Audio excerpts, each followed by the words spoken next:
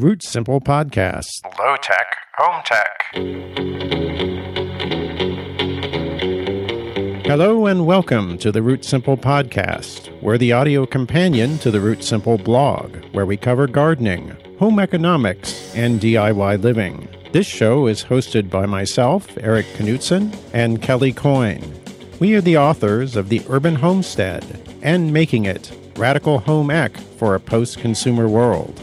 Our topic on the Root Simple podcast this week is about an attempt by activists in Los Angeles to pass a local ban on genetically modified seeds. It's a story with a sudden and surprising ending. Let's be clear that we're talking about seeds intended for farming and gardening, not food, though the story our guest tells took place and involves some of the same people who were trying to pass labeling requirements for foods containing GMOs. To explain what happened to that seed ban effort, my guest is Joanne Poyero, author, teacher, community builder, and the director of a group called Environmental Changemakers. Good to have you, Joanne. Great to be on your show. Thank you. I think we should begin with the simple question of why should we ban GMOs in Los Angeles? What is the reason we should not have them here? Well, first of all, a change in our perspective about GMOs is the direction of the future. Whenever we start talking about organics, organic lifestyles, organic gardening, saving the bees, all of those things are tied up in our chemical load that we have in our agriculture, the chemical load we have all around us, and the chemical load particularly in our food supply. So GMOs are all part of that equation, and they're also part of a package that is, you could call it industrialized agriculture. And even the United Nations at this point in time is saying that that's not the direction that we should be moving as a society. And the Europeans, of course, have labeling for GMOs too, which we don't. We tried that in this state, and it didn't happen, did it? Labeling hasn't passed concretely in any state in the United States yet. There's a tentative motion in some of the northeastern states, but it requires there to be a certain mass of states before it's really a binding principle. In Europe, they have countries where they won't allow GMOs to be imported, so they're actually banning U.S. imports. So in Europe, they do what's called the precautionary principle. In Europe, they understand that they have a principle that things have to be proven to be safe before they can be put into the marketplace. We have the flip side here in the United States where we're saying to these industrialized producers that, well, you haven't proven it to be evil, so therefore I guess you can sell it. That's a very different principle. Now, what would you say to people who say that, well, should you completely ban GMOs? In other words, is there some use for them that you think might be appropriate? I know some people will say, well, in some cases, if you don't use GMOs, then they'll use a pesticide or chemical that's worse. You know, are there any exceptions that you would think of for using GMOs? Well, I think that it really comes back to the direction that we wish to take as a society and saying, you know, more and more studies are coming out. I'm reading an excellent book on soil science that's talking about the soil biota and the richness of life that should be around us in an ecosystem, in a functional ecosystem. And so as soon as you start to bring chemicals into that and to bring genetically distorted and mutilated organisms into that, that's working contrary to a natural and functioning ecosystem. So at that point, you start to say, how does a genetically modified organism fit into that in any way, shape, or form? Also realize that many of the proponents of GMOs are putting forth statements that are mere publicity statements and have not truly been proven. That if you look at studies from the Union of Concerned Scientists, from Food and Water Watch, they have issued significant numbers of reports that refute these publicity statements, that they just don't hold water. Now, this issue is it's a really big issue, of course, and it's one that's kind of frustrating for individuals because it's kind of like, well, what am I going to do? Because this is actually an international issue. But for you took an interesting approach to it. This became a local issue, and that's what we're going to really talk about today. It began with a meeting back in 2012 with the Vandana Shiva. Can you tell me what happened when she came here and you met with her? Well, we had Vandana Shiva coming to speak in a big forum, and beforehand, her U.S. organizer said, "Well, we have the possibility of a small time frame in her schedule." And I said, "Hey, we're going to have a working group." She said, "What's that?" I said, we handpick who attends this meeting. So we handpicked about 25 people from around the greater Los Angeles area. And these were food activists, environmental activists, social justice activists. And we had a private meeting with Vandana Shiva in a small house in Santa Monica. And we talked about what was the direction of the future. And at that point, we were about 3 days prior to the voting date on the California labeling initiative. And at that point, it was quite clear that the biotech industry was just plastering this state with publicity, false statements and things like that, and we were really not going to win the labeling initiative. But at the same time, if you've heard any of the work of Vandana Shiva, it's all about seeds, and we were about seeds, and particularly a few of us. I'm a gardener deep down, community gardens all the way, organic gardens. And David King is the president of the Seed Library of Los Angeles. He was there. And we had several other people who were really devoted to Vandana Shiva's message, and that it all starts with the seed. And so carrying forth with that, we started an organization. Vandana Shiva's organization is called Seed Freedom. So we became Seed Freedom LA. And we said, gee, there's so many things we can do. And Vandana Shiva really encouraged us to think local. We had several dreams in the start of our little coalition, but one of the dreams from very early on was to say, let's make a local GMO-free zone. Was that kind of a group decision that you came up with that idea? Yeah, after a couple of, we had some monthly meetings and things like that. And we considered different things we were going to do. And then we started with a grand kickoff party, which we held at the Learning Garden in that following August. And what happened at that kickoff party? Oh, we had bands. We had a T-shirt artist making these awesome graphics that said GMO-free LA. And we made garden signs with a stencil, so you could have GMO-free gardens. We had wonderful food, and we all signed a banner, GMO-free, make LA GMO-free. We had speakers, and at that point we had our local city councilman came down to see what the action was all about, and that was when we really helped him see that this was something that was a multifaceted cause, and that there were a lot of people who were very concerned about it. Did you have a conversation with him at this event, and what did you tell him, and what did he have to say? Well, different people had conversations with him and with his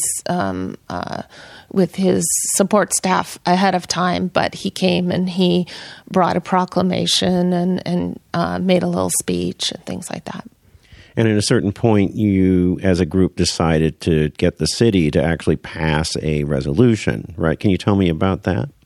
We asked Councilman Paul Koretz to put forth a motion to make LA be a GMO-free zone, a place where you could not grow GMO seeds, GMO plants, and you couldn't sell those GMO seeds or plants here either.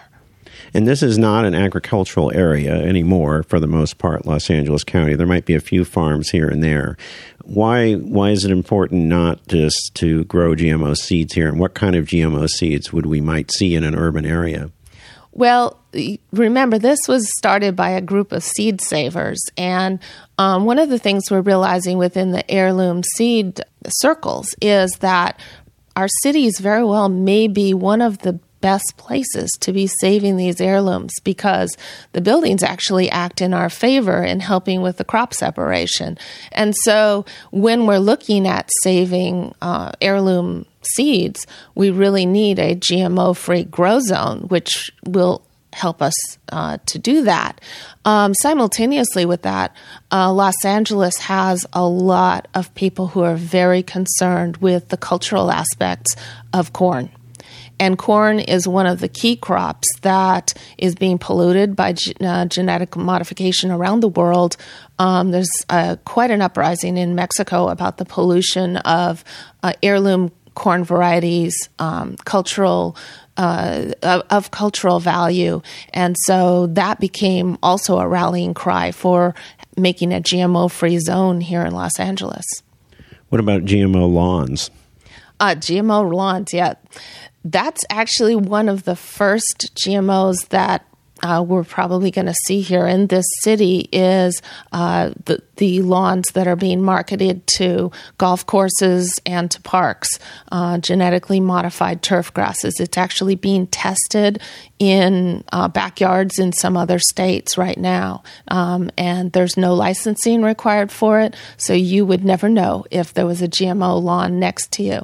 Now realize that the chemical load on most of these GMOs are created to work in tandem with chemicals.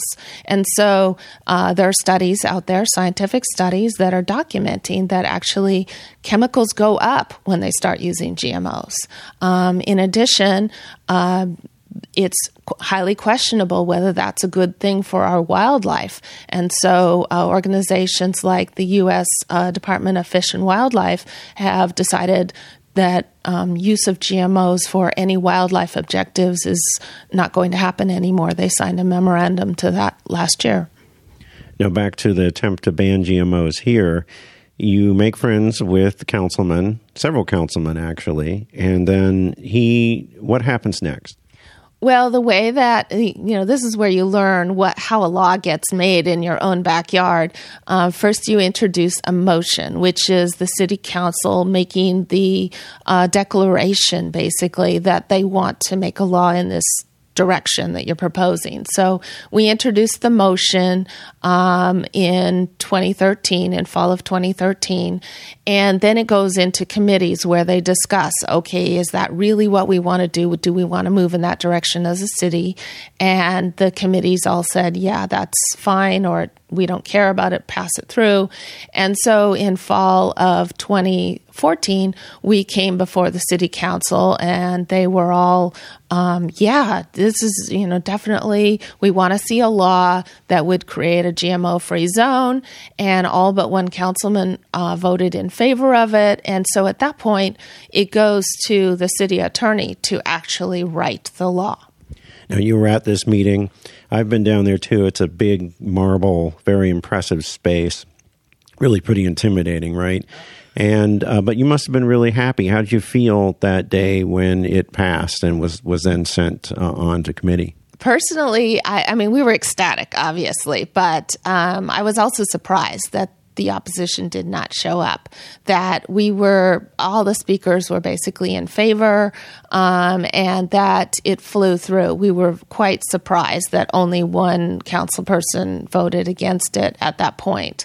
But also, timing is critical in politics, and the timing of that meeting was the exact same time as there were labeling laws in Colorado and Oregon, so the big guys must have been focused elsewhere at that point. So we didn't see them at that meeting. It sailed through city council at that point, and then it went to the city attorney. And then the plot starts to thicken. So in about September of 2014, suddenly there was a little rider slipped through Sacramento, our state legislature. And at the state level, they passed a law that said that people could not, that local cities and counties could not regulate seeds at all. That was like the state level resolution. And so what that would do is say that our whole merry little journey was for naught, except that there was an effective date on that. And the effective date of that state level legislation was December 31st. If you had the law in place before December 31st of 2014, you were grandfathered. And we said, well, we haven't been defeated. We've just been given a due date. And so we accelerated our efforts to try and meet that time frame. What did you do to accelerate the efforts? We had people at City Council who put a lot of pressure on the city attorney to hurry things up, to write the law. Between mid-October and the Thanksgiving holiday, the city attorney turned a law around and had text for us before Thanksgiving weekend. Meanwhile, the activists around town rallied forces all over town. We had grassroots support for this that was extensive. We had nearly 5,000 signatures from individual citizens who were concerned about this. We had hundreds of phone calls to all the city council people.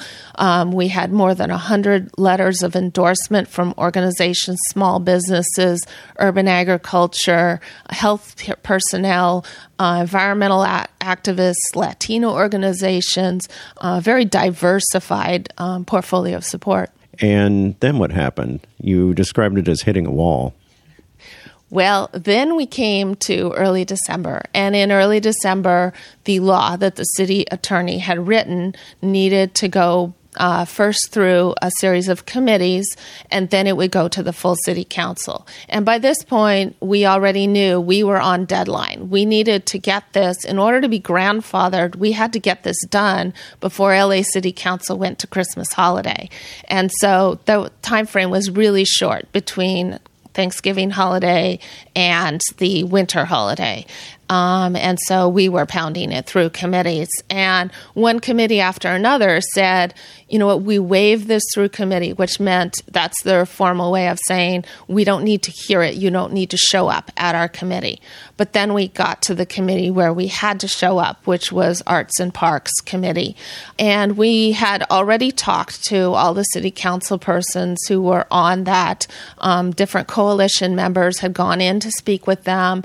I should mention through this all that the label GMOs people had been enormously helpful. This could not have gotten this far if it had not been for all of the political activists who were involved in label GMOs. They'd been involved at the state level, involved here locally, and they really piled on board this coalition and pushed this through to this point. And we're visiting council members and things like that. And we had a lot of promises from council members, including people on that specific committee, that yes, they were in favor of this, don't worry, we're with you, all that kind of stuff. And then what happened? And then on Monday, December 8th, we showed up in the Arts and Parks Committee, and suddenly things were lukewarm. Then we saw the face of the biotech industry for the very first time. They sent a paid attorney to read a letter that was full of their propaganda, a lot of it the usual unsupported lines that they like to use. And they had several well-known, highly paid activists, lobbyists from in the city who are known here locally. And these people were in the room, and suddenly the council members were coming up with trumped-up questions that we had already gone over with them, that had already been cleared with them, that they already knew the answers to, and some of them that were actually absurd questions, but they were putting them forth on the record as well.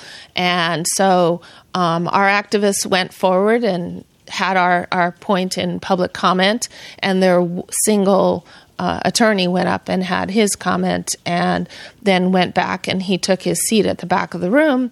And it was plain to see to all of us that he was sitting strategically and within line of sight of the council member and he was gesturing to them as to what should happen. And they basically orchestrated it so that this thing was stuck in committee at that point. And so it could not move forward. And by sticking it in committee, because we needed it in a time frame, it effectively squelched that present effort. Why do you think this happened? What was the reason these guys... Now, this is, it should be said, Los Angeles, they're all Democrats, they're supposedly progressive politicians. What was it that stopped it? What was their reason? I guess you say when the big guys speak, the politicians listen or something. But, across the country, there's documented evidence of how the biotech industry does their work. I do not have any proof of that here in Los Angeles, but it was pretty obvious who was directing the show in that meeting on December 8th. Campaign contributions? Did you look into that? I have not. However, there is an article in the Los Angeles Times where the reporter did look into how these lobbyists had been involved, and she raised the question, an excellent question, about the monitoring of lobbyists here in our city, and that they aren't being monitored adequately to protect public interests. I mean, we had enormous local grassroots support for this motion, and somebody comes in from outside the city and puts their foot down, and suddenly it goes against local interests. How right is that? Now, I imagine you were really disappointed. How did you feel at the end of this meeting? Stunned. I guess you get a certain number of yes answers and you kind of expect another one. We thought that meeting would go pretty good. We had expected the one before full city council to experience some opposition. But, I've been working with GMOs enough to know that they're going to show up at some point, and that's the day they did. So, I've described it to people as feeling like, I was running at 60 miles per hour straight into a brick wall. It was pretty intense. And did you have a conversation with the councilman? Do you remember the councilman or councilmen or councilpersons, I should say, on this committee? Did you have a conversation with them or their staff afterwards? Some of the members of the coalition did, and some of those conversations are actually on the record. You can listen to them on the tapes of LA City Council's meetings. Did you have a conversation with any of the attorneys or lobbyists for the other side there? No. Well, now, this is not the only city that's attempted this, right? There's a number of cities across the United States that succeeded in passing bans, correct? And even some in California? Here in California, we have several counties that are declared GMO-free zones. There's Marin, there's Mendocino County, there's Santa Cruz County. The city of Arcata is GMO-free zone, and then there's the city Point Arena that is a GMO-free zone. There's one other I'm not remembering at the moment. But so there is precedent for this. There is also precedent outside of our state, but of course we focus on the ones that are in our state because that has more meaning for politicians here locally. So this is not like a novel position, and obviously it's a position of significant concern to the biotech industry because they went ahead and tried to get and put through something at the state level to quit more of us from doing this. One of the members of our coalition, David King, went and found that this identical state-level law has been cookie-cutter law has been put in place in multiple states across the United States. So basically the biotech industry is going state to state to create laws at the state level which will give them a monopoly and control on our seeds. And so the other part of this law at the state level, one part of this law, this change that they made to our seed law, is that it prohibits counties and cities from making legislation about seeds. The other part is something that looks suspiciously to me like what they are worrying about, seed savers in Europe are worried about, which is called a white list. Tell me what a whitelist is. Well, you know what a blacklist is, right? A blacklist is where you make a list of things that, we have history of that in the United States, of like, these are the guys that we're going to go after kind of thing. A whitelist is saying, these are the things that are allowed. Now, that sounds like a good thing, right? But when it's in terms of seeds, and when we understand like the incredible diversity of heirloom seeds and how significant and important that diversity is, that we maintain rich diversity, and that not only diversity in a seed is not a static concept. It's not a museum piece that's going to stay the same, like, say a letter written by George Washington or something like that. A seed is a living being. And so it's going to continue to evolve each generation. You can't just put a seed in a warehouse and just keep it there. You have to keep it alive. You have to keep replanting it and regrowing it. And as you do that generation after generation, it evolves and it changes. That's the way that organisms work. And that change needs to continue to happen. Now, if you create a whitelist and you say, these things are allowed to be distributed and sold within this state, and anything that's not on that whitelist is not allowed to be sold. Well, what happens when I, in my backyard, start developing a new variety of tomato or something like that? It's not on the whitelist. It's illegal for me to sell it. That goes against generations of agricultural history. That goes against everything that our ancestors have done and everything that we have been given the responsibility to do as stewards for these heirloom varieties. Some would say this almost sounds like conspiracy theory level stuff. I mean, it just sounds very sinister that you would have such a list. And I know there was a library somewhere. Do you remember the state where, you know the story? Anyway, where they were doing a seed exchange and the state laws actually said, oh no, you can't do that. And they came down on the public library. You think we're going to see more of this kind of thing? The restrictions on seed libraries is a very serious issue. Now, first, maybe, I don't know if your listeners know what a seed library is.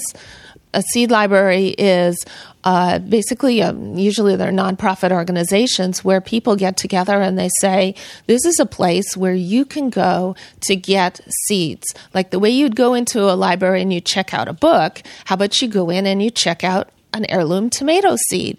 And so you go home with your little packet of seeds and you grow your tomatoes with the promise that when you get your tomatoes, you'll save some of the seeds and you'll bring them back to the library the next year. And so this is a grassroots method of sharing organic seeds, diverse heirloom varieties, and in most cases, it's free. And this is, in this kind of economy, this is very important for us to be able to do this. And so in some other states, and we're starting to see that difficulty here in California, we're very worried about this. They're starting to impose seed laws are written at the state level to assure that the consumers get good quality seeds when they pay their money. So that when you go into the nursery center, or more importantly, when a farmer goes to a seed supplier and they purchase seed, it has certain quality levels. So seed laws in each state require certain labeling for percentage of germination. Germination tests were performed that we know this seed has less than a certain percentage of weeds. It's your quality assurance. Well, it's made for the big guys. It's made for the farmer level, and it is enforced upon your local packet size seeds that you'd buy in your garden center. But what they've started doing, and I wonder where this pressure is coming from, they've started applying these seed laws, misapplying these seed laws to these grass level distribution hubs, these seed libraries. And they're saying to these seed libraries, well, you can't just exchange seeds like this. They need to be labeled. They have to have germination tests. They have to have germination percentages. They have to have, this long list of characteristics, which is completely unrealistic for grassroots distribution and for a, friend-to-friend kind of exchange like they're doing in a seed library.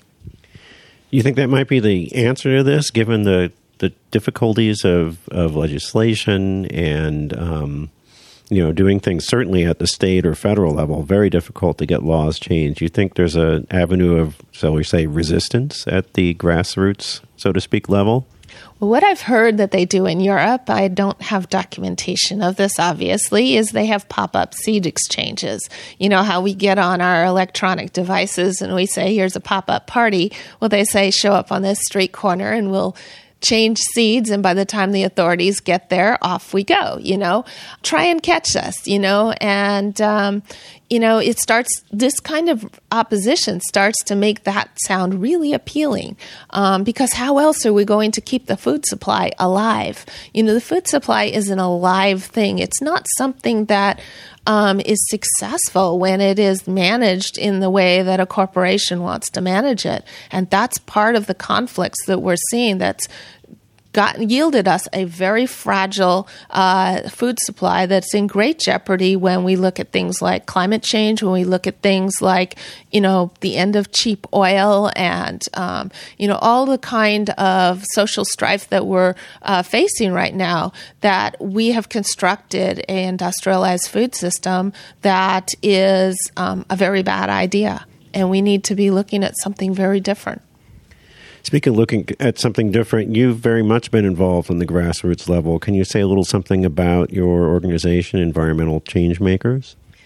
Environmental Changemakers started 10 years ago. We were 5 people sitting in a room looking at each other going, well, we've heard all these dire stories. We know there must be something we can do.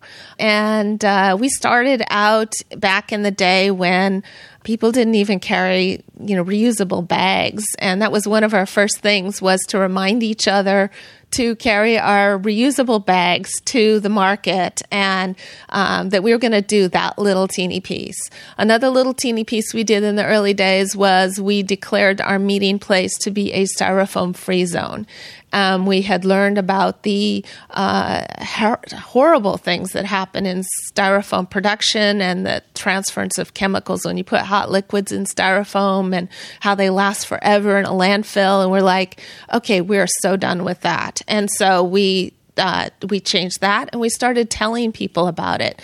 And, little step by little step along the way in our 10 years, we've built a few community gardens. We've done a lot of food growing education. We hosted Seed School here. We've helped bring Vandana Shiva to town a few times. We've done a little bit of political activism and a whole lot of helping people change their minds. That's the hardest kind of change to make, is to help people change their minds about what is really the realistic direction of our future. So we're in the business of changing minds. And so we're coming up on our 10-year anniversary and looking forward to, what's going to be next? I need to get all the websites from you, too, before we close. But speaking of change, I want one last question about the GMO struggle. Is there anything, looking back on this, that you know now that you would have done differently from the beginning, or any different way of seeing this struggle than from when you began? Well, we started out by building a very diverse coalition, but I would say to anybody who's trying this at home, and please do try this at home, is build a coalition, especially with people who are not like you. And the sooner you do it, and the richer and more diverse your coalition, your ecosystem is, the more powerful it will be. I'm working with people who are able to tap into portions of this massive city that I have no access to. I'm working with people who speak languages I cannot speak. This is amazing. It is so mind-blowing, and it brings incredible richness to you as an activist to be doing this.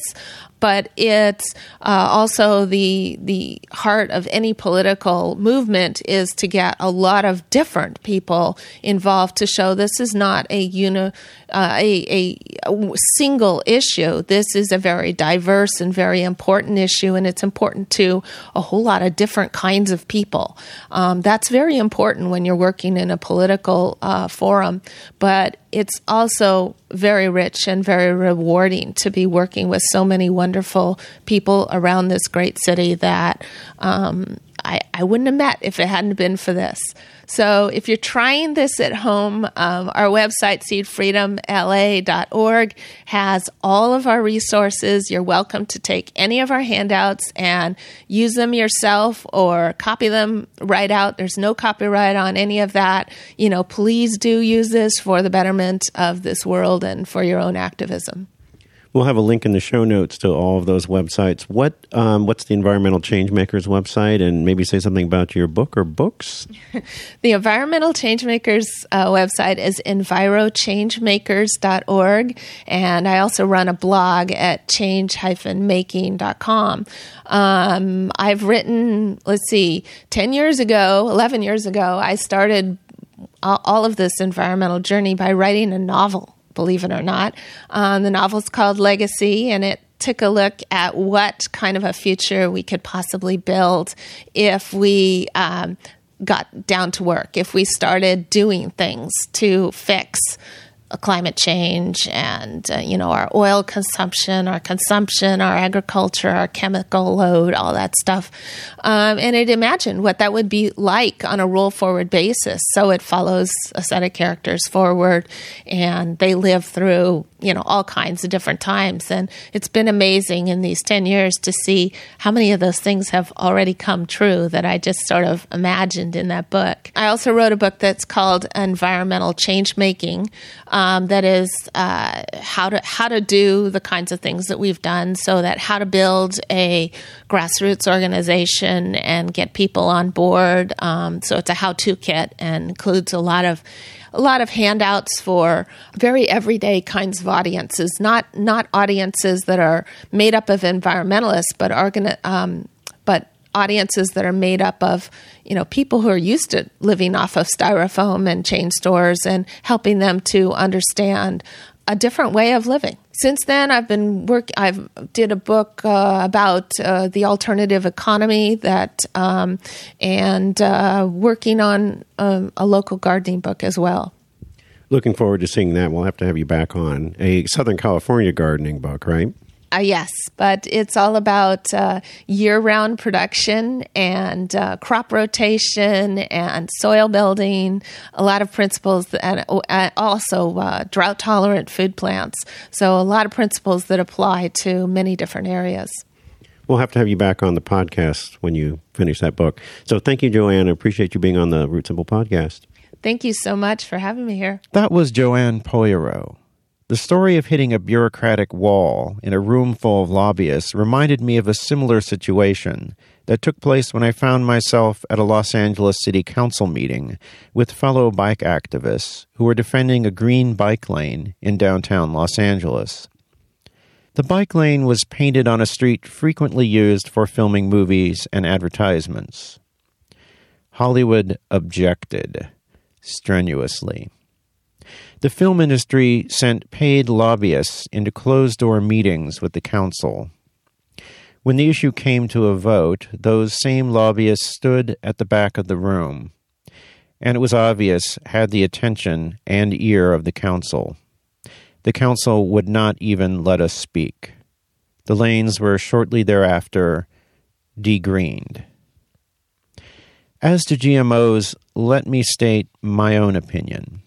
I have several issues with GMOs. The first is the overuse of pesticides that Joanne mentioned. It's a problem that in the world of transportation engineering is called induced demand. Build a freeway and more people drive. Engineer a Roundup-ready lawn and use more Roundup. That is, until the weeds become resistant to Roundup. And then you're on a kind of hamster wheel of ever-increasing pesticide use. The other problem I have is with the possibility of what Nassim Taleb calls black swans, unexpected consequences, the unknown unknown, that can occur with highly novel ideas. Humans have manipulated plant genetics for thousands of years, but genetic modification represents a much more novel and hence possible black swan producing development. Lastly, there is the philosophical heart of the scientific revolution that, in our age, shows both its greatness and its deep flaws. Advances in medicine and crop science have alleviated a great deal of human suffering. But this same revolution has given us global warming and the ever-present possibility of thermonuclear holocaust and, perhaps, and reasonable people can disagree on this, possible ecological black swans unleashed by GMOs. Historian Morris Berman, in his book The Reenchantment of the World, says, "In the course of the 17th century, Western Europe hammered out a new way of perceiving reality. The most important change was the shift from quality to quantity, from why to how. The universe, once seen as alive, possessing its own goals and purposes, is now a collection of inert matter, hurrying around endlessly and meaninglessly, as Alfred North Whitehead put it. What constitutes an acceptable explanation has thus been radically altered. The acid test of existence is quantifiability, and there are no more basic realities in any object than the parts into which it can be broken down. Finally, atomism, quantifiability, and the deliberate act of viewing nature as an abstraction from which one can distance oneself, all open the possibility that Bacon proclaimed as the true goal of science: control. The Cartesian or technological paradigm is, as stated above, the equation of truth with utility, with the purposive manipulation of the environment. The holistic view of man as part of nature, as being at home in the cosmos, is so much romantic claptrap. Not holism, but domination of nature. Not the ageless rhythm of ecology, but the conscious manipulation of the world. Not, to take the process to its logical endpoint, the magic of personality, but the fetishism of commodities. The poet John Donne, at the beginning of the scientific revolution in 1611, in a poem called An Anatomy of the World, says, "The new philosophy calls all in doubt. 'Tis all in pieces, all coherence gone." Our difficult job may be to put those pieces back together. To leave a question for the Root Simple podcast, call us at area code 213-537-2591 or send us an email at rootsimple@gmail.com. We are Root Simple on Twitter. If you like the podcast, please leave a comment for us in the iTunes Store. We're also on Stitcher. And you can support the Root Simple podcast by buying a copy of one of our books through the Amazon links on our website. Our theme music is by Dr. Frankenstein. Additional music by Roe. Thank you for listening.